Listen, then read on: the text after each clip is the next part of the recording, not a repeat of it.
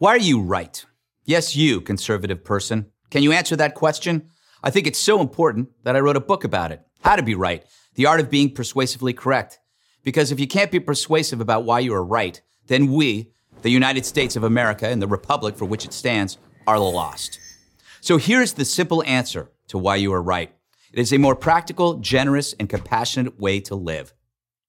Let me explain.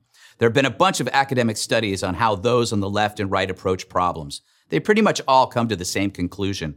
The right tends to be risk-averse, more concerned about external threats, like tyranny and terror. Conservatives, get this, tend to be conservative. They are less likely to play with fire in just about every sense, financially, artistically, sexually. They are cautious about changing traditions, sometimes to a fault, which is why they cling to that crazy constitution they like so much and to their guns and their religion. We conservatives also focus on what we can fix and accept what we cannot, which is one of the many reasons we're not obsessed over global warming. With radical Islam, we know what the threat is, and that it's a lot worse than a few missing polar bears. I know that makes me sound mean. Sorry, polar bears. Liberals, the research tells us, are generally more outgoing, more likely to try new stuff. They're open to new ideas, though not school choice or flat taxes or a market-based healthcare reform, and are less likely to feel threatened by unfamiliar things. This is why, in general, they seem to have more fun. They're more likely to try drugs, for example, which is fine as long as they don't end up throwing up in my toaster. In short, liberals are pretty liberal. They feel free to take risks that the risk-averse usually end up paying for over and over. Which explains the necessity for conservatism. We are the cleanup crew. Liberals may seem to have more fun, and many do, but according to polls, they aren't as happy as conservatives. And with all the fun they're having, I've never quite figured out why the angriest people I've encountered in my life have been liberals. Maybe it's because short-term fun doesn't translate into long-term happiness. Marriage, families, and religion do that, and those are the things conservatives most value.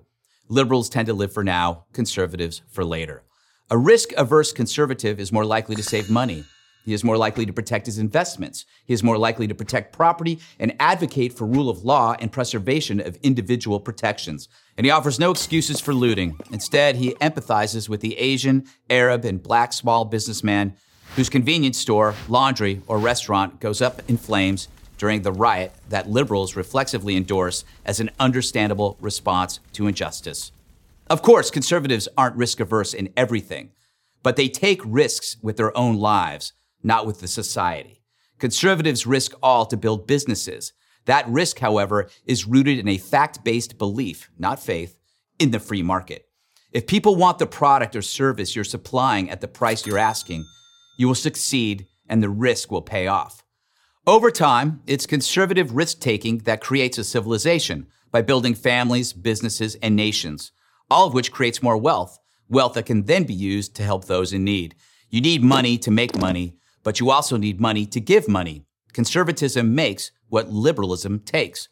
So, for example, for liberals to get their minimum wage hike, first we need conservatives to build businesses, to think like businessmen, to sacrifice their own salaries in order to pay others, to sleep on floors, if necessary, in order to break even. Then, when they make a profit and things are going great, when the calm sets in, liberalism can appear and say, "How dare you not pay these people a living wage?" Once the tables are full of diners and bills are being paid, and you're thinking about opening a second joint, liberalism arrives to demand its cut. Think of it as a protection racket, sort of like the Gambino family, but without loyalty, job prospects, and tracksuits. In short, conservatism doesn't compete with liberalism, it sustains it. Without conservatism, there is no liberalism.